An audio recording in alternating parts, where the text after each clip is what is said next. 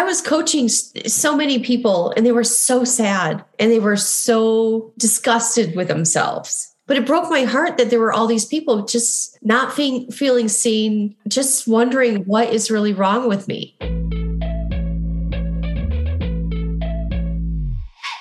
Hello and welcome to the Women and ADHD podcast. I'm your host, Katie Weber. I was diagnosed with ADHD at the age of 45, and it completely turned my world upside down. I've been looking back at so much of my life, school, jobs, my relationships, all of it with this new lens, and it has been nothing short of overwhelming. I quickly discovered I was not the only woman to have this experience, and now I interview other women who, like me, discovered in adulthood they have ADHD and are finally feeling like they understand who they are and how to best lean into their strengths, both professionally and personally. Okay, we are going to jump right in with episode 86. In which I interviewed Dr. Tamara Rosier. Dr. Rosier is the founder of the ADHD Center of West Michigan, where she and her staff work with individuals with ADHD and their families to learn strategies and develop new skills to live effectively with ADHD. She's also the president of the ADHD Coaches Organization and author of Your Brain's Not Broken: Strategies for Navigating Your Emotions and Life with ADHD. Now, I listened to her book a few months ago, and immediately it went straight to the top of our Women in ADHD recommended resources list because I just love her mission to destigmatize ADHD and teach her readers how to reframe their view of themselves and their brains. The book beautifully weaves her personal experiences and struggles with her ADHD with so many really useful and practical strategies for navigating ADHD in a way that really sticks with you as a reader or listener. So yeah, I'm a big fan of her work and was thrilled when her PR team reached out to me to see if I'd like to interview her for this podcast. And not only was I shocked that they even knew this podcast existed, but I was ecstatic to learn that she is actually a fan of the podcast. Now, we also just so happened to be studying Your Brain's Not Broken in the online community in a book club that was being run by Julia Edwards, who is a licensed therapist and ADHD specialist, when this interview was arranged. And I knew Jules would be thrilled at the opportunity to get to sit down with Dr. Rosier as well. So this interview has myself, Dr. Rosier, and Julia Edwards too. The three of us talk a lot about the book, and there's one part where we directly discuss Dr. Rosier's Solve It Grid, which as a listener might be a little bit confusing if you haven't yet read the book, so I've included a link to a short article that she wrote about the Solve It Grid in my episode show notes, which should give you a little bit more context. We also talk about the many misconceptions about ADHD in the medical field, and we discuss the all-or-nothing approach we can have to task management, and some of the healthy and not so healthy ways in which we tend to motivate ourselves. I loved this conversation. I hope you do too. Enjoy. Okay, so I guess, I'm really curious. You're very open about your own ADHD, and you're also a prolific writer and a PhD, and you're running this, the ADHD Center. And so, but I'm curious about your personal story. Like how old were you, first of all, when you were diagnosed, and what was going on in your life at the time that kind of led you to really think this was ADHD? Well, I wasn't diagnosed until much, much later in life. But I was in undergrad, I was in teacher preparation. And so I was studying to be a secondary English teacher. And by the way, I have allergies today. And of course, I spent all day outside because it's lovely. And so I sound much more nasally than my Midwestern accent even suggests. So I apologize to everyone who has to listen to my voice today, including me. But anyway, I just remember in an undergrad class, I took a class called Mainstreaming.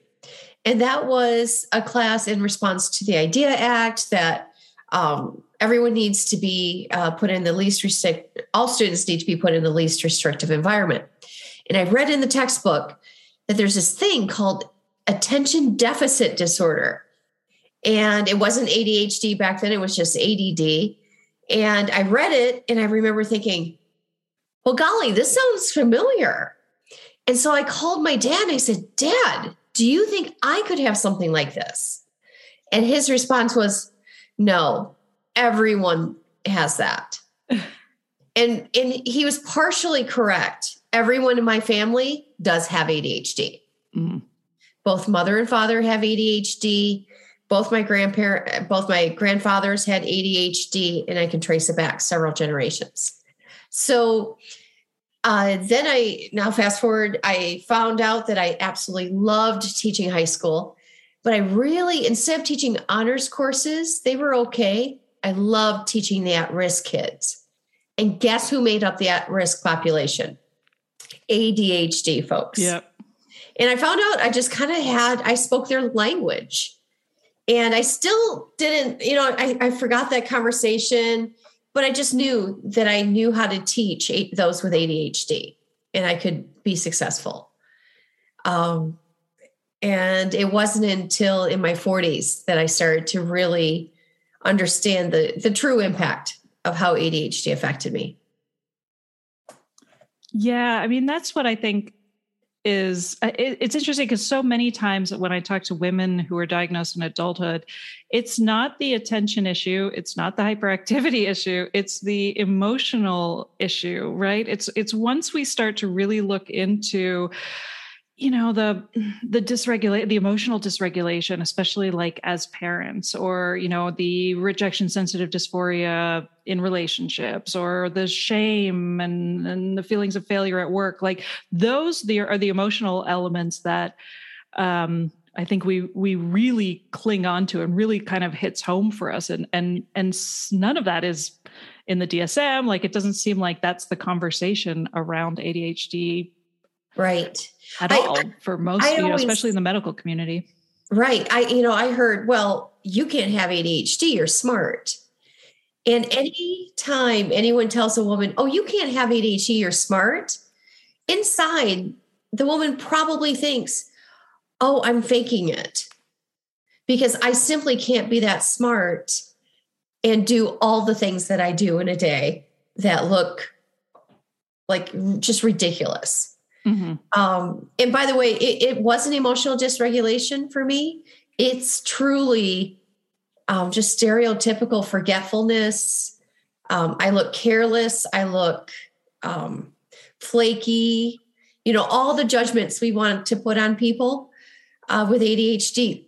I look like that. And it's because of my ADHD. I think it's about time that I make a confession on the podcast, because we've made it through 6 minutes without one. I threw my phone away the other day. In my defense, I wasn't fully medicated yet. I had a lot of things in my hand, and I was taking it to the trash, and I just emptied the contents of my hand in the trash. And, I got in busy with my clients. 4 hours later, I realized, I have not seen my phone for a while.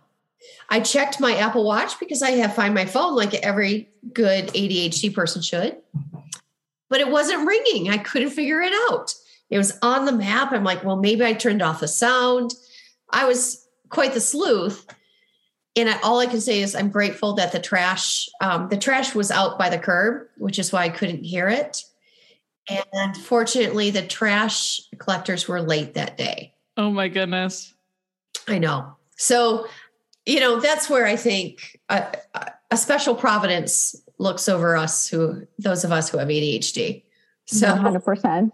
Yeah. And it's so funny hearing you say that story, because the same thing happened to me, not with my phone, but with my medical insurance card. Oh, yes.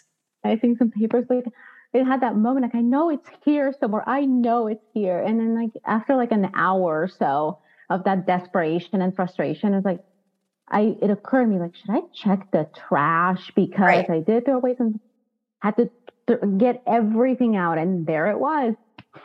Well, and then you think, what kind of lunatic would throw it away? And I'm not calling you a lunatic, Julie. I did look like a lunatic when I was looking for it, I'll tell you that. Right? And then I'm questioning my own sanity. I'm like, what just happened?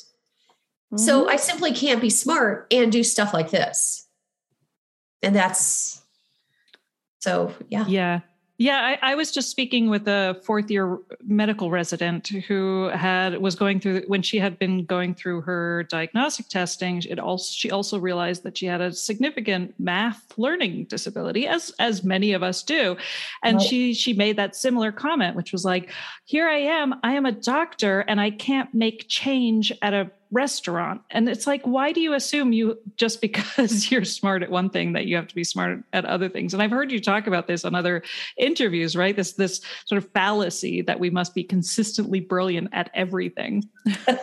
Well, and let's face it, we do have societal demands, being a female and being a professional female, to look like we have every angle covered. And it's not fair, but we kind of buy the lie there and go, well, clearly I have to be extremely proficient at anything I do. Right. Which is what is so frustrating about being told by doctors, like, you did well in school, so you can't possibly have ADHD, or you're running a successful business, so you can't possibly have it. And it's like, well, at what cost? Like, how do I even begin to explain to you the work I have done in order to get this far? Yeah. It takes a lot of effort to pull off normal. And that's why I get so tired. Mm-hmm. Yeah. And then you get an A, but then you procrastinated probably. So you're sleep deprived. You probably ate like crap. And that's a lot. That's a tax that is very high that we have to pay with simple things. And people never get to see that. Right. So it's like, oh, you have straight A's, you have a 4.0, you're brilliant. You can have ADHD. Okay. I had a wonderful opportunity a couple of weeks ago. I met with a friend from undergrad. And, since I outed myself as ADHD, she is a high school teacher, and one of her students did a book report on my book. And she contacted me and said, is this the same Tamara? Like, let's get together for coffee. This is so wonderful. And she's a delightful human. And she just looked at me. She said, I had no idea that you had ADHD. And I said, well, that's because I used you as my pace car. So she's neurotypical. Whatever Gina did, I looked over and went, well, that seems practical, and did it myself. And so, a lot of women especially are masking their symptoms by kind of using someone else as a pace car. Like, I'll just copy what this person does. This looks normal to me. 100%. Oh my God. I relate to that so much in many ways, like in school, like, let me see what other people are doing, because like, I have no clue what the hell is going on right now. So it's like, oh, okay. This seems promising. Okay. Yeah. Oh, yellow highlighter. Got it. I could get one of those. Right. I was one of those students that went off to college without any study skills whatsoever, or even kind of an understanding that I needed to study. That somehow I didn't understand how that occurred. And so I had to find pace cars. I like that term. It's a NASCAR term, and I don't watch NASCAR, but it just makes sense to me. But my students who do watch NASCAR assure me that's the right usage. Yeah, they use it in running too. Like, they have the pacers, like when you're in a race, right? Oh, I like that. Pacers who and they just hold up a little thing like to let you know what speed they are running. So if you want to run like a certain mile at a certain time, then you follow the pacers, because then you'll know that that'll be a consistent, way of like running the race, and you can join different ones, however you're feeling. That's even better. That's an even better metaphor, because, we're not consistent runners. Exactly. We'll sprint, lie down for a while, sprint, lie down for a while. So yeah, that's kind of why it came to mind too. It's like, I and like it's interesting. That. Yeah, because we had the pacers, right? But then what if you feel super tired at some point? It's like, oh God, okay, like you can't keep up. You tried, you can't keep up, and then you have to like find another one, another group, but yeah, that feeling of constantly feeling like behind, you feel it at your core. Mm-hmm. And embarrassed that we feel behind, right? At least for me, there's two things that I get embarrassed about. One, just those absurd mistakes that are just ridiculous, where someone would say, aren't you paying attention? Right. Mm-hmm. And the answer is like, no, I'm medicated for that. But that's a different, but the other thing I'm embarrassed about, I'm embarrassed how tired I am all the time. And instead of being rational, going, well, yeah, you do a lot, I am embarrassed that I require a lot of sleep. I mean, I'm an 8.5 hour gal, And my ADHD brain needs that time to declog all of the information I took in that's absolutely useless. And so I need that time, that cleansing cycle. Yeah. And I've had so much more grace with myself too, since my diagnosis about, realizing when I am having those down days where I'm like, what is wrong with me? I am so tired. I just cannot get motivated. And then I remember, oh, well, that's because you just spent the last 72 hours, rebuilding a website or doing something new or creating a course or like something, where I've been like super, in that hyper-focused mode. And then, I'm like, oh yeah, that makes sense that you're recharging. But it is, the impulse to want to be the Energizer Bunny at all times doesn't go away. No. And I love that you said you found grace for yourself. It's funny. I always have to find grace for myself. Okay. By the way, I know the concept. I get it. I'm a coach. I tell people about it, but I forget to apply it to myself. Yeah. And forget is literally the word, right? It's not that, I've kind of dealt with my self-loathing. It's literally, I forget. Oh no, that's reasonable. You can show grace here. It's fine. I had a wonderful moment today when, it's getting warmer and I'm just like so done with cooking anything that involves the oven. And so I'm like, oh, it's time to move on to new recipes that involve the grill. And it was the first time that I had to admit to my husband, or at least had a language for it, where I was like, I have to be taught every spring how to use the grill because I literally forget, it's like sewing. I could never sew because every time I brought the sewing machine out, I had to like rewatch YouTube videos about my 50-year-old sewing machine. And I was like, it's really literally just learning from scratch over and over and over again a lot of the time. That's so true. And I think just that you just said, hey, this is what I need. Right. Yeah. I write notes to my future self because, I'll think, okay, now in the spring, I want to do this to the yard.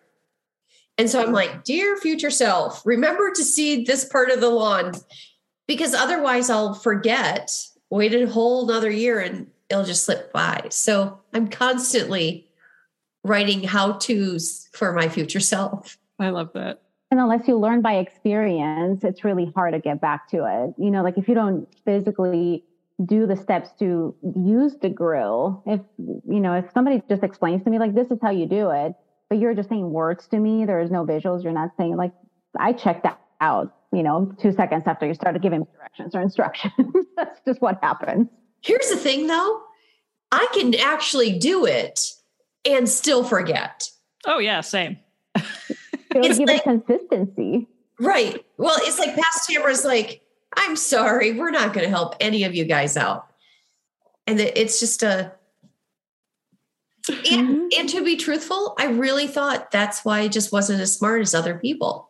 Mm-hmm. Right? Yeah, I know. I remember getting so angry with my mother when I had my first baby because she came to help and I was asking her things like, what do I do? Is this the normal color of poop? And all of these things that you ask when you have a baby. And she was like, I don't know. Like the last time I had a baby was 30 years ago. And I was like, I can't believe you don't remember anything. Then I had another baby 4 years later and had already forgotten everything. And I had to call her and apologize and be like, yeah, I get it now. Like you don't remember any of this stuff.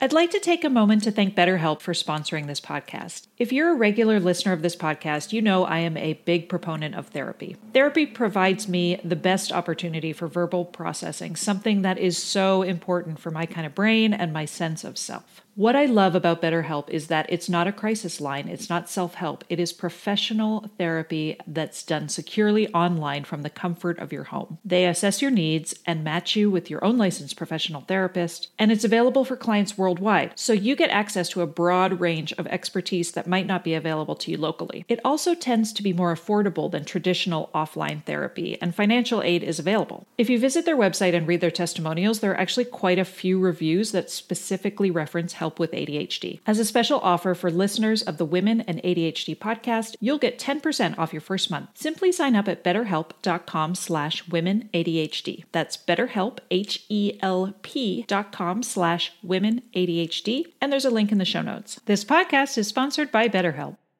Any other parents out there who have struggled to instill good financial habits into their kids? I know I have. And that's why I'm so excited to tell you about the sponsor of today's episode, GoHenry by Acorns, the smart debit card and app for kids 6 through 18. With GoHenry, kids can learn about money, set spending and saving goals, and even track chores and earn allowance money right within the app. They learn the value of money by using their GoHenry debit cards, while we as parents can set spend limits and help guide their journey while staying informed every step of the way. It gives me so much peace of mind to know that I'm using a smart tool to proactively teach my kids about money and prepare them for future success. Set your kids up for success and get started today at gohenry.com/womenadhd. Again, that's gohenry.com/womenadhd. T&Cs apply. Renews from $4.99 per month unless canceled. One of the things I loved about your book, many things I've loved about your book, and why it kind of immediately became one of our recommended books and why we wanted to study it in the community, was just that how important it is to sort of reframe these needs and these realities in our life, and how important it is to realize that there's no judgment here. It's really just about what, this is our wiring. This is, we just need to figure out what is the best way to succeed, and not kind of like what I used to do, which is fall into a fetal position, wondering what is wrong with me. Right. And so I think, just starting from that basic concept, like your brain is not broken. There's nothing wrong with you. Yeah, I love that too. I mean, I think I read the first paragraph and there was like a quote there. I was literally in tears because you feel so seen. And I'm like, oh my God, it's so true. Like, it's so impactful, because it's like you feel it, you experience, but then to read it and someone else has written those words, like that is incredible to me. Like, and it just makes you feel, well, not alone. Right. And the reframing is huge for me. And like the metaphors was another one. Love it. Mm-hmm. Thank you so much for that. Here's why this means so much. I was coaching so many people and they were so sad and they were so disgusted with themselves. And it just broke my heart. By the way, it is okay for me to be mean to me. I have a double standard, right? I just want to confess that, because I still work every day. I have to confront myself on that. But it broke my heart that there were all these people just not feeling seen, just wondering what is really wrong with me.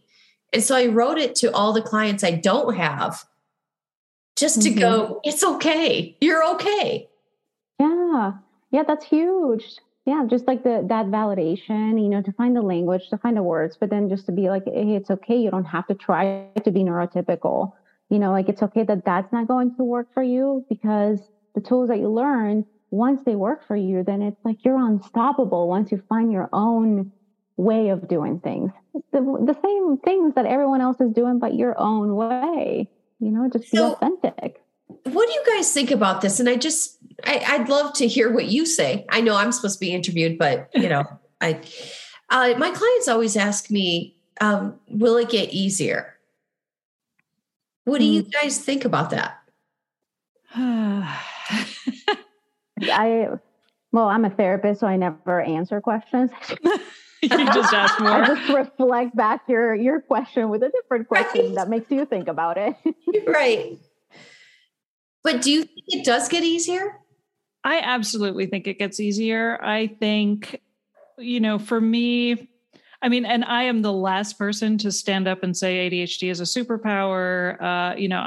This podcast is all about the very, very real difficulties and struggles and how isolating it can be, and kind of, the importance of sharing our stories and reducing the stigma and the shame around, some of these lived experiences.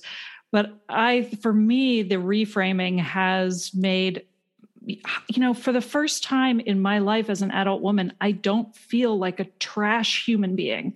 And that has been so radical in terms of everything. Like it's affected who I am as a partner. It's affected who I am in my business. It's affected who I am as a mother and as a child. Like it's just affected so many aspects of my life that it I mean, obviously life is still really hard and we are really full of big emotions and it's, I still will spend 3 days in the same pants and wonder, oh God, like I still feel stuck a lot of the time. Right.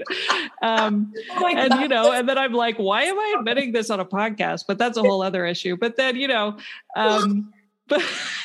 but it's still like, it's the grace, like it's just realizing the context of all of that and the behaviors has been so important that I think that has only made everything easier. I mean, at the end of the day, I still have ADHD and I still, and I keep saying that but I do feel like it gets easier.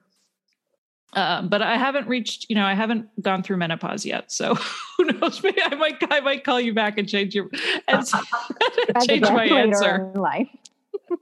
Yeah, that's true. Like that, my throwback question though would be like, well, how would easier look like to you? How would that look like in your life? Because, well done, therapist. Right. Well very, very good. That's my response to you. So like, if that's, sometimes people have this unrealistic ideas that we're going to cure or get rid of ADHD. We're going to get rid of our depression. We're going to get rid of our anxiety. And then we're still going to experience that because we're human beings. We're feeling beings who, we're constantly thinking and overthinking. Right. But life continues to happen. We're going to experience loss. We're going to experience change. And with that, it comes all of these emotions that can be a whirlwind with someone with ADHD because they get magnified. So easier will look like for you completely different than what it would look like for me. But it's worth it, right? It gets better, it gets manageable. So once you learn that, okay, like that's why I love the chapter in the book about the monsters. Love it. And I've used that with my clients so much because yes, we're not going to get rid of the monsters. We can keep them away. Right? We can keep them far away. They'll get closer every now and then, and that's okay. But what's your monster spray? What do we have in there? Right? To me, it's like, okay, how do I ground? How do I use this coping skills for this level of anxiety that I have? And then I'll grab my spray for that. But I love analogies, and it's a way to communicate with other people. So it really depends on your own perspective of how you see things too. Mm-hmm. Thanks for liking that chapter. That was, when that little girl came into the office, I'm writing the chapter as we're working. And it was one of those moments like, oh no, this is too good. This is too good. And I have to tell you that I went home, wrote that chapter because it was, she was just so precocious and so, she was just studying me with every ounce of her energy. And she's a smart little girl. Yeah, and I absolutely loved it. I think it's one of my favorites. Well, it's hard to choose a favorite, but it is because like for adults, we have such a silly mindset, and I try like that also works, and my clients have loved that. And just to think of the innocence of a child, and then when she described, when she goes to bed, of course, like my adult thing, of course, it's bedtime. You're understimulated. If you're on medication, it's not working anymore. I'm bored when I go to sleep. Like to me, it's like so pointless because why would I lay there in bed just waiting for something to happen? It's so boring. Spoken like a true ADHD person right there. Yes. Yep. And so the monsters is like, what? It's the catastrophizing thoughts, the intrusive thoughts that come to your mind because you're understimulated. So then you need that for stimulation. It's weird. Mm-hmm.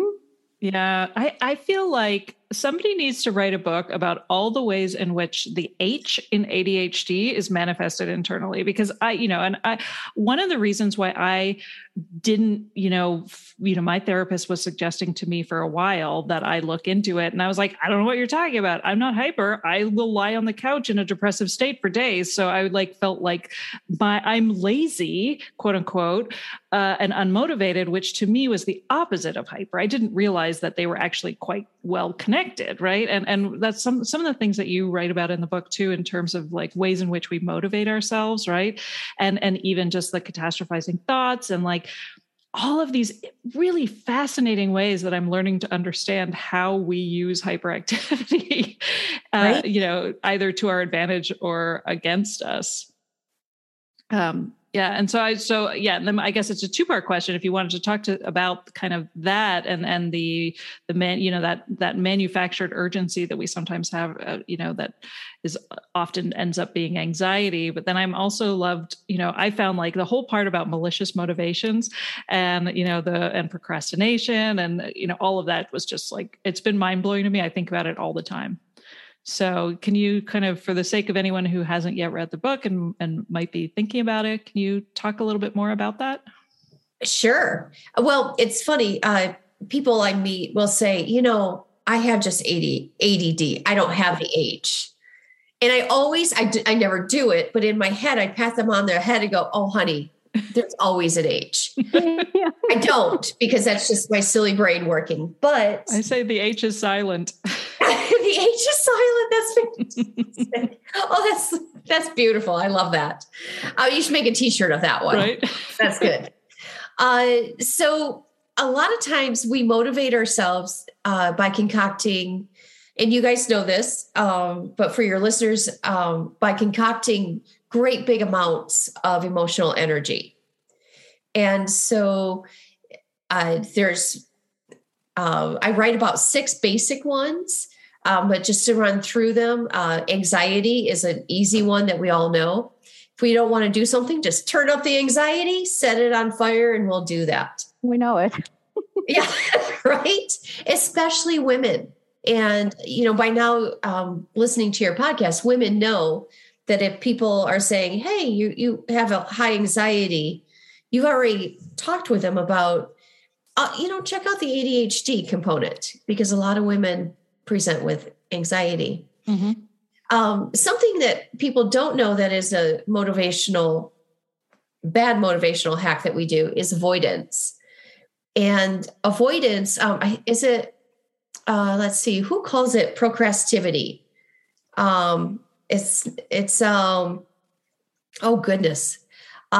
Ramsey calls it procrastivity. And wish I would have thought of that word, because that was genius. Right. And that's what avoidance is. It's, wow, I have this big term paper to write, so I'm just going to go clean a sock drawer instead.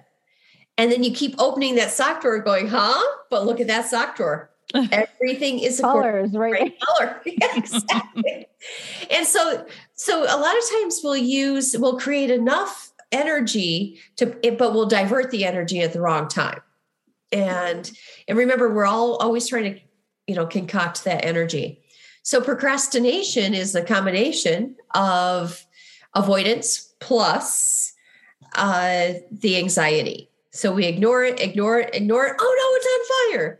And you got yourself a beautiful procrastination. I always have to reassure my clients, I'm not going to take that away from you. I know that that's what you believe works best. We'll just keep working on something else until you can let it go. Anger is another one. In the book, I write about the man who picked a fight with or at least I thought I wrote about it, picked a fight with his wife about the garage so that he could just go out and clean the garage.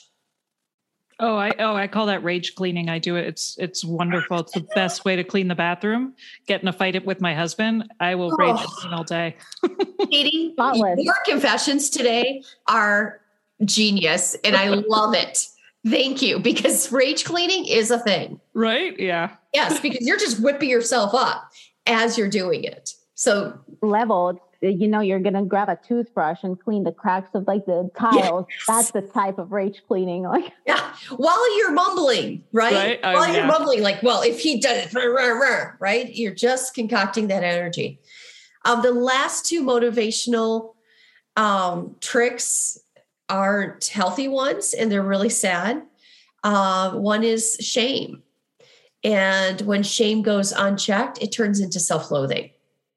Mm-hmm. And well, we talk about that too with like the pandemic, right? Like we all stopped cleaning our houses because nobody was coming over, and how we view, a lot of us use shame and judgment as a motivator for a lot of the things we do, right? Like I've talked about this on the podcast before about brushing our teeth, right?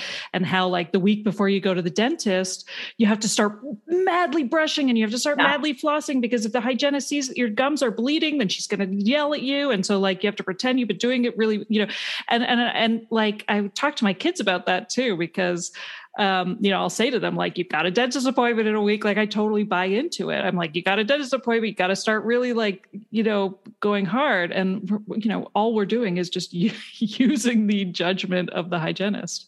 Well, okay. So let's take toothbrushing as a great example. So Katie, you've done a lot, your fair share of, tell all. So I'll tell you something about me. The only reason I brush my teeth is so that they won't fall out. Now, neurotypical people just brush your teeth. I do it out of a fear. Yep. Right. And when I went to the dentist, he said, well, you have periodontal disease, which just sounds horrible. It sounds like I'm this close to losing all my teeth. And so immediately I had all the treatments done necessary. And then I'm just brushing. I got a special toothbrush. I rinse with special stuff. And it's all fear-based. Mm-hmm. Because when do I have to brush my teeth? When I'm non-medicated. In the morning, mm-hmm. Well, Tamara, it's time to brush your teeth. I don't want to. Do you want your teeth to fall out? No, I'll brush my teeth. That's the conversation in my head every darn morning. Right. Every night. Maybe I can just skip it tonight. Tamara, do you want your teeth to fall out? No. Fine, I'll do it. God, I wish that could work on my kids. And, my daughter even admitted, when she's a teenager now, but she was very young when she talked to me about brushing her teeth. And she said, Mom, there's no immediate punishment and there's no immediate reward. And I was like, yeah, like at the time I was just like, that is so brilliant, because it's true. Like, it's really, there's nothing, other than when you get old and you're told you have periodontal disease, which I also have because I took terrible care of my teeth when I was little. But yeah, I mean, it's one of those things where you kind of have to be the grown up, quote unquote, every single day on this incredibly mundane task. Yeah. You know what motivated me as a kid to brush my teeth? It's those little things that you would scrunch up in your mouth after you brushed, and red dye would stick to the garter. Yeah, I remember those. It was probably red dye 40 and probably, did irreversible damage. But you know what? It was so motivating because I'm like, I bet I can beat the dye. You're right. I remember that. That was really fun. That's funny. The 80s were simpler times. Maybe we should go back to that. Yeah, simpler times. When I was diagnosed with ADHD, it completely turned my world upside down. I looked back at so much of my life, my grades in school, my multiple careers and hobbies, my friendships, my marriage, motherhood, my relationship with food and my body, like all of this with a new lens, and it was overwhelming to say the least. If you've been diagnosed with ADHD and you're feeling blown away by this new insight into your brain and how it operates, I totally understand. I can help you begin to sort through this chaos, explore who you are and how your brain operates, so you can finally start to lean into your strengths and begin to use them to your advantage moving forward. Together, we can work to identify what obstacles you've been facing and create strategies to help you start living a more fulfilling, gratifying life. Head over to womenandadhd.com/coaching to book a 30-minute initial consult with me so we can figure out if my brand of one-on-one coaching is right for you. Again, that's womenandadhd.com/coaching, and you can find that link in the episode show notes. Okay, so sorry, I interrupted you. You had said shame was one of the ones, and then there was a second. And then self-loathing. Oh, yes. Okay. And self-loathing is just, usually by the time someone gets to my office and they're in their late 30s into their 40s, they're on a pretty steady diet of self-loathing. And it's heartbreaking. And I have to tell you, I was on a steady diet of self-loathing. And guess what? I didn't even know that was what it was called. I thought it was accountability, right? That's how far off the mark I was. Julia, I'm making your heart break by that, but I really thought I was just holding myself accountable, right? Yeah, because I was in the same boat, but when you realize it's that, and then just, like the core shame, because I do a lot of like the shame informed therapy as well. And how the shame monster is a big one. So, we all have our little chinks. So knowing where the shame's going to show up, for instance, for me, the shame shows up the most for me if my ADHD affects someone else. Same for me. Yeah. Well, and I've talked about that a lot on the podcast because so many of us are diagnosed with depression and or anxiety long before we are diagnosed with ADHD. And, it's interesting to me to think about it because, I was diagnosed with depression in university and 20 years kind of dealing with that self-loathing and realizing now in hindsight, often asking, was I depressed or was it ADHD? Did I just feel broken? Right. And most of the time that I went for help and went back on SSRIs, went back on antidepressants was because I felt like I was a bad wife or a bad mother. Like I felt like I was not in control of my behaviors and my behaviors were wrong. And, according to everybody around me, and I felt out of control. And I'm like, that doesn't feel like depression, right? That feels that like this, because we also talk about sort of, depression feels like a lack of desire a lot of the time. And we have an abundance of desire. We're overflowing with desire. We just lack the executive function. We lack the ability to carry out, all of these things we want to do. And it's that disconnect that makes us feel so broken, just to use that word again, like, and then we feel like, well, we need these we need to fix ourselves for the sake of the people around us. But often it's sort of in relation, I guess, like you were saying, like it's in relation to the people we love. Yeah. That's where my shame pops up the most. Yeah. Yeah. And they see that like as the problems, right? But then it's like depression and anxiety, so that's like the bread and butter of the therapy world. But that most of the time, those are not the problems. Like what is fueling your depression? What is fueling your anxiety? Because that is a symptom, right? So that's like when that clicked with me, just like what Katie was saying, it was, I'm feeling like a failure and unfulfilled and disappointment all the time because my work is not done. The paperwork is not done. Yeah. And I have piles and piles of that and my body is just not moving. And I come home and I don't feel fulfilled because I haven't completed any task. Right. So of course you start like that horrible, like self-loathing or, like with the shame. And of course you're going to feel depressed and anxious that you have the paperwork there or whatever it is, that you struggle with. And people still think they're like, no, it's probably just depression. No, it's probably just anxiety. Like, no, this is what's happening. Right. Yeah. Yeah.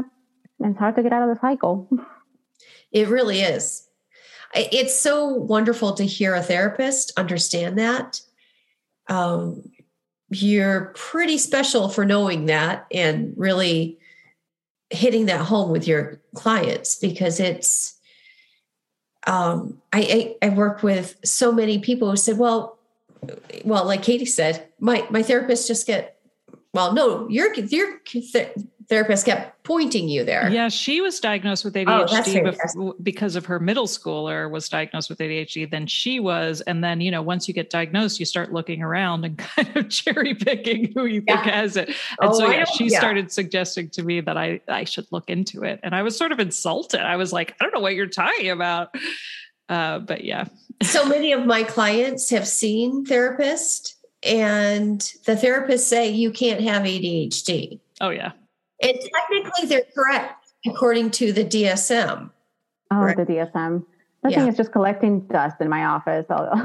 It's woefully behind. Yeah. I think that is by far the most frustrating comment I get in my DMs all the time whenever, in various accounts and emails from women who had the same, where they're just like, they finally went to their doctor seeking a diagnosis. They finally, for the first time in their lives, they're connecting the dots. They're feeling like, oh my goodness, this could be the answer for everything. And they're just like shut down at the doctor's office and they're told you know, all the myriad reasons why you can't possibly have this. And my personal favorite is you can't have this because you didn't have it as a child. Like, that's the most ridiculous logic. It really is. Yeah. Yeah. Yeah. It's true. And it's heartbreaking. And like, I'm like very justice driven, right? So whenever I feel like people have been treated unfairly or, you know, because I did have a client and that experience, like she experienced that and the doctor was very dismissive, and it was a psychologist who does testing, and it didn't even take like an hour. I think it was not even 20 minutes. I was like, no, it's just trauma. Like you need to do this and that. And it's like, can be ADHD. I'm like, oh my God. And I have been meeting with this person for a year and a half now. And it's like, I recognize impulsivity. You know, that's the thing about having ADHD and being a therapist or being a coach or being in whatever field, you know what to look for and where to look for it. Right. Been consistently meeting with someone like, you know what, at your core too. It's like, oh my goodness. Like I can understand not wanting to prescribe stimulants to somebody who also deals with bipolar. Sure. Because, absolutely. But the approach is the therapy and the validation that someone gets out of that diagnosis. Right. Only if you have ADHD, you would probably know and understand that, right? So yeah. It's sad that professionals will still dealing with some of that stuff. And I think education is such a big thing for me, right? Like contributing to that. Even, you know, I've even come across parents who report that their pediatrician said, well, you know, aren't you concerned that your child's going to become addicted to their stimulant? Oh my gosh, that's another one. And, you know, yeah. And one parent who is a nurse said, how come you know more as an ADHD coach about meds, which I don't, guys, I'm not an MD, right? Mm-hmm. How do you know more than, you know, my doctor? I'm trying to get medication. And it's sad. So that's why, you know, Julia, I say that comment to you. It's like, it is wonderful to have ADHD informed practitioners who really know ADHD. Mm-hmm. Yeah. And I think that's a question I have all the time because, you know, I often sometimes feel like I'll get like really caught up and very like befuddled over ADHD because I'm like, wait a minute, what are we even talking about here? Because sometimes it feels like when we are talking about ADHD, we're talking about a neurodivergent brain and we're talking about the brain wiring and the neurotransmitters and all of the ways in which, you know, our thoughts are unique. But when a medical professional is talking about ADHD, they're only talking about the kind of character flaws or traits or behaviors that have arisen from being in an environment that is not necessarily, you know, a hostile environment to your brain. And so I'm like, I feel like, you know, it's very confusing because oftentimes like when you're having, you know, when you're having a great day and your ADHD is wonderful and you're leaning in and you're finding tools and everything, it's wonderful. But I think ADHD is still looked at by the majority of the medical community as something that is just like a list of you know, what's the word I'm looking for? Just like, you know, negative traits. Bad characteristics. Right. And then I'm like, well, is that what ADHD is? Like, what are we even talking about? Right. Which is why I always ask everybody, you know, what if you could rename ADHD to something that's a little less confusing, what would you call it? So I'm going to put that out to you, Tamara. What would you call it? Well, if this isn't less confusing, it's just what I would prefer to call it. It's too much attention disease. Because it's actually a disease. I want to know everything all the time. I'm paying attention to everything. You know, a cat just walked by the window and it took all my effort to like focus on this conversation. Look, cat, focus on the conversation. Because immediately I have 50 questions about that cat. Where did that cat come from? Whose cat is it? Boy, that's a weird thing on its tail. You know, that's where I'm paying attention to so many things at once. So that's why I say too much attention disease. I agree. I know. I definitely always felt like attention deficit. That never made any sense to me because I felt like I had an abundance of attention. It was just, you know, and we've talked about this too in other episodes, you know, it's the regulation of attention that is the issue. Of everything. That's just what ADHD is to me. Like we just have problems with regulation. because that is either we hyper-focus or we get distracted because it doesn't interest us once you understand your nervous system. But then like the emotions, we're either in hyper-arousal mode for too long because we lack that interoception, suddenly boom, shut down. Yeah. And we're in hyper-arousal. It's the all or nothing. It's really hard to stay in the middle with so much. So it's really regulation, because when we're passionate about something, my God, you're going to give it your full attention. But then what happens? Where does this regulation come from? You're going to forget to eat, go to the bathroom, probably drink your water, you're neglecting other parts that are also important. So it's staying in that middle ground, right? Which cannot be perfect, but yeah. Well, with my clients, I talk about, we have a toggle switch, like a light switch. It's either on or off. And we don't have a dimmer switch. And I wish we had a dimmer switch. I coach myself sometimes, right? And so sometimes I'm like, okay, I was working in the yard on Saturday. I'm like, if I had a dimmer switch, what would I look like right now? And I'm like, you know what? I think I would do this and then rest. I'm like, wow, that sounds genius. You better set a timer so that you can remember this. So I always have to approximate a dimmer switch. I don't really have a dimmer switch. I can, I don't know if you did this as a kid, but did you ever play with a light switch when you were a kid and try to get it to balance in the center? Oh, yeah. Oh my gosh. Thank you for admitting that. I love it. Oh my God. I love it. Yeah. Right. And by the way, I think that's an ADHD test in and of itself. You could just say, have you ever played with a toggle switch to try to get into the middle? And if they say yes, you're like, okay, so we know you have ADHD. Include those questions in when I'm assessing someone. Like, when you were a kid. Did you play with a toggle? Did you play with a toggle switch is probably even tells you a little bit. Right, but the DSM using questions like that, I swear to God. But we can't really get it in the middle. Mm-mm. And even medicated, I have a little bit more of a range, but really the regulation, even medicated, isn't as natural. A metaphor that I try not to use too much because the youngest generation won't understand it, but I grew up driving a stick shift, 4 in the floor, old fashioned. Yep. And we have stick shift brains, and we constantly have to consciously push down the clutch and shift. Mm-hmm. Other people just have automatic brains. They hop in the car, they turn the key, and the engine just does it. And that's, so when we're teaching, when we're teaching our clients to shift, that shifting is exhausting work. And it's tiring for us. Especially when you're facing uphill, right? And, right? Like we love to use the Sisyphus metaphor, right? So, but like we could use, but like, you just brought back all those memories of learning how to drive, because my father forced me to learn how to drive stick too. And like being, uphill in traffic, trying to be like, okay, here we go. I love that. It quickly kind of pushes the brake in the clutch, What do I do? Yeah. I think, younger generations really needed that. They needed a parent yelling at them while trying to get a stoplight uphill. I think that's a growth experience, all of it. Yeah. So do you think the goal is to just kind of live with grace in the sort of extreme pendulum, or is it really about finding the toggle switch balance? Because that's something I work on a lot with my clients, which is like a lot of the time, sometimes what they want to do, we really have to talk about, like, is this something you really want to do? Or is this something you feel like you should be the kind of person who does this? And how much time are we going to waste being frustrated at ourselves because we aren't that person?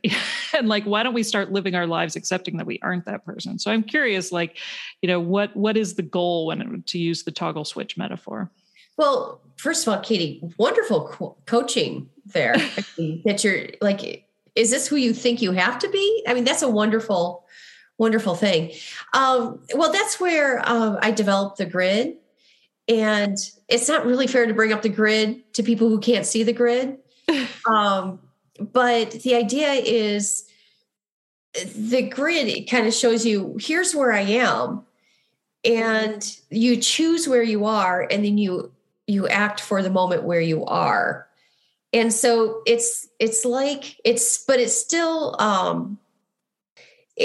only one of four choices. So it's still not the full volume control or the dimmer switch, right? With a Solvit grid, we're saying, okay, which quadrant do you want to be in and what action is it going to take? Right. So exactly why I love it. Yeah. And instead of choosing like the balance, we're choosing where am I going to be? Which quadrant? Yeah, I love it. And I love the visual too. So that I think that helped a lot and just helps put things in perspective, because with ADHD, I mean, we're very visual, otherwise out of sight, out of mind. But that is something that I use, and not just with my ADHD clients, but that is, we have to-do lists, like endless to-do lists in our minds all the time. Yeah. And if we give them power, they're just going to continue to grow. So it's like in some of the things that are in those to-do lists that are in our minds all the time, that they're not realistic to accomplish in a day. So then the question I ask, is, instead of like checking those boxes, like, how do you want to feel? That's what I encourage my clients to ask themselves. And I use that for myself, quite a bit. It's like, how do I want to feel at the end of the day or at the end of this? And it's whatever answer you give it. Do I want to feel peaceful? Do you want to feel accomplished? Do I want to feel calm? Okay, so maybe trying to stop at the grocery store and getting all this paper and then this and this and that, it's not going to get me calm, that sense of calmness. So that's when you backtrack it. So it kind of applies to both of your perspectives, right? Like, if this is how you want to feel, then what do I need to do or change in order to get there? Right. And I think putting that in perspective on that grid it's just great. I want to be in the green, want to have a little bit of the green, a little bit of everything. But yeah, it's just like the red. It's the red. Well, and Katie, I'm hoping I'm not making your head explode by talking about something that your listeners can't see, but it is something where we can choose where we are. But it's still it's a finite space. So it's not, we'll never dial in the 1 to 100, but we can get the 1 out of 4 kind of dialed in. Mm-hmm. Did that just make sense what I just said? Oh yeah, absolutely. Okay. But I've read the book, so. I know. And I'm like, oh, sorry to your listeners right there. No, but I think sort of in general, it's the same idea of like, how do I meet myself right now not, and be okay with the fact that this might not work next week, but we're going to work what's going to work today. And that's great. And it doesn't matter if it's other things have worked for other people. We really have to focus on what works for me, which I think is important. That's what I really tried to do in the book. I tried not to say, here's the right way to do it, because there is no right way. Yeah.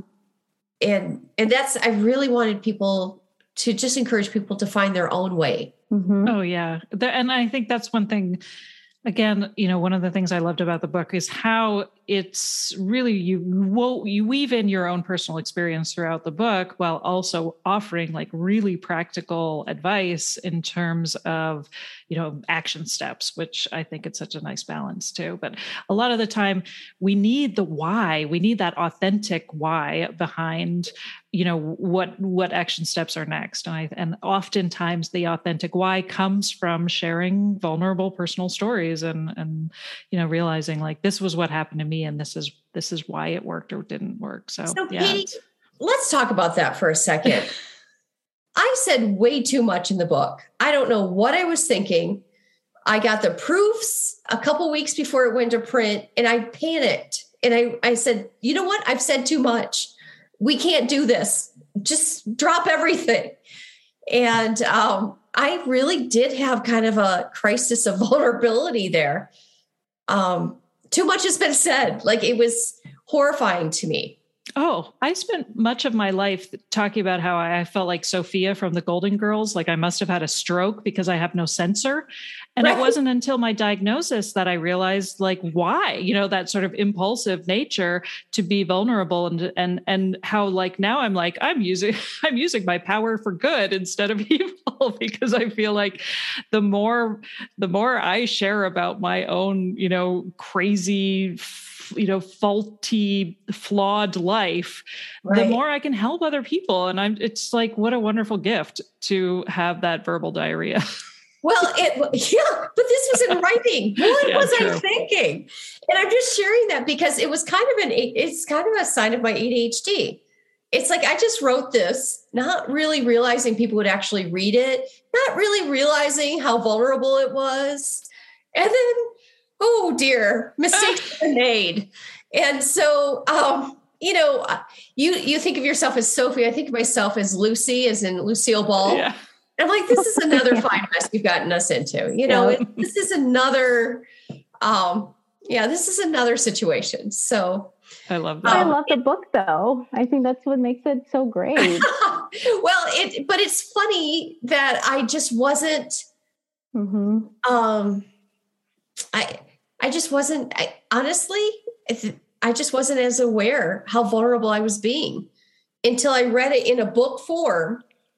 When you get the prints back and pages are set up. And by the way, editors are very careful to go, we don't change anything here. So me blotting out large sections of confessions, that's not okay.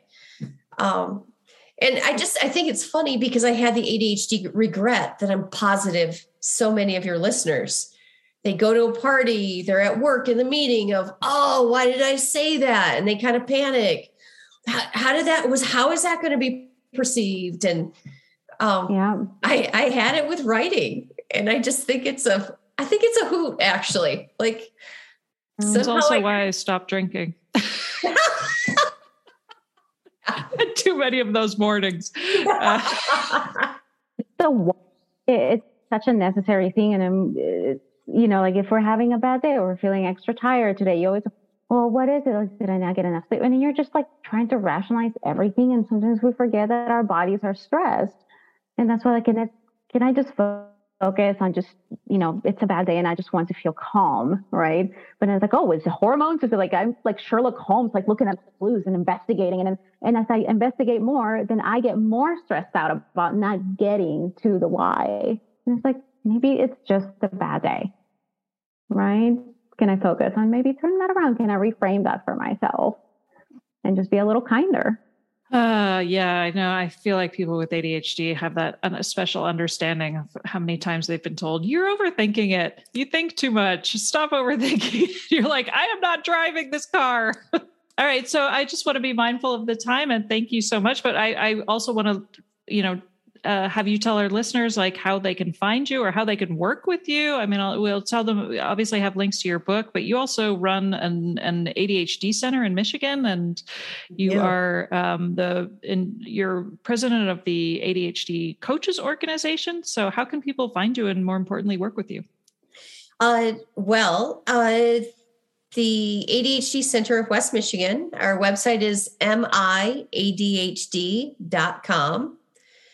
And by the way, that's clever in two ways. We're in Michigan, and that's the abbreviation. So if you live in Michigan, you see MI everywhere. And then it sounds like MI-ADHD. And that was just, even a blind squirrel finds a nut for that one. That was a coincidence that we got that one.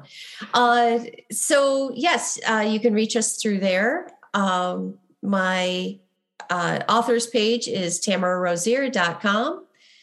And yeah. Awesome. And now, is that an in-person center as well? I mean, what are the services? Is that kind of an all-in-one if you think you might have ADHD and you can get diagnosed and a treatment plan? And we actually have a brilliant staff. So we have therapists, we have assessments. One of our therapists focuses on EMDR, used to treat trauma plus ADHD. We have ADHD coaches who coach from all ages, a speech pathologist who is very good at working with children with executive function issues. So we have such a great time. And just one coach said to me last week, I can't believe I get to do this work. I know, right? Yeah. I wish there was, I hope people take the lead and build more of these sort of all-in-one centers, because it feels so important through this journey to feel like held and understood from beginning to end. You know, like so many times it's like, it's hard enough to just make a doctor's appointment, much less remember to get your meds. And like, it just feels like it's, you know, we often joke, like seeking a diagnosis feels like a full-time job sometimes. Managing the medical system feels like a full-time job. And so it's just, I love that whenever I hear about like centers where it's like from, you know, the minute you start out on the journey, you can sort of feel understood and taken care of. So thank you for that. Thank you. I didn't get a chance to say this, but I love your podcast. Oh, thank you. I think you're incredibly smart and very insightful. So thank you so much for having me. Oh, thank you. I really appreciate that. I'm such a big fan, so I'm honored. And yeah, like I said, we've been studying the book in the community, and it's always on the top of our recommended reading list for anyone who is either newly diagnosed or still kind of struggling with some of that reframing. It's such a great book. So thank you so much. And there you have it. Thank you for listening, and I really hope you enjoyed this episode of the Women and ADHD podcast. Also, you know we ADHDers crave feedback, and I would really appreciate hearing from you, the listener. If you're a fan of the podcast, please take a moment to leave me a review on Apple Podcasts or Audible. And if that feels like too much, and I get it, then just take a few seconds right now to give me a 5-star rating. Or share this episode on your own social media to help reach more women who maybe have yet to discover and lean into this gift of neurodivergency. And they may still be struggling and don't even know why. And if you'd like to find out more about me and my one-on-one coaching for women with ADHD, head over to womenandadhd.com/coaching. And you can always find that link in the show notes. I'll see you next week when I interview another amazing woman who discovered that she is not lazy or crazy or broken, but she has ADHD, and she is now on the path to understanding her neurodiversity and finally using this gift to her advantage. Take care till then. American Giant makes great clothing, sweatshirts, jeans, and more right here in the U.S. Visit American-Giant.com and get 20% off your first order with code STAPLE20. That's 20% off your first order at American-Giant.com, code STAPLE20.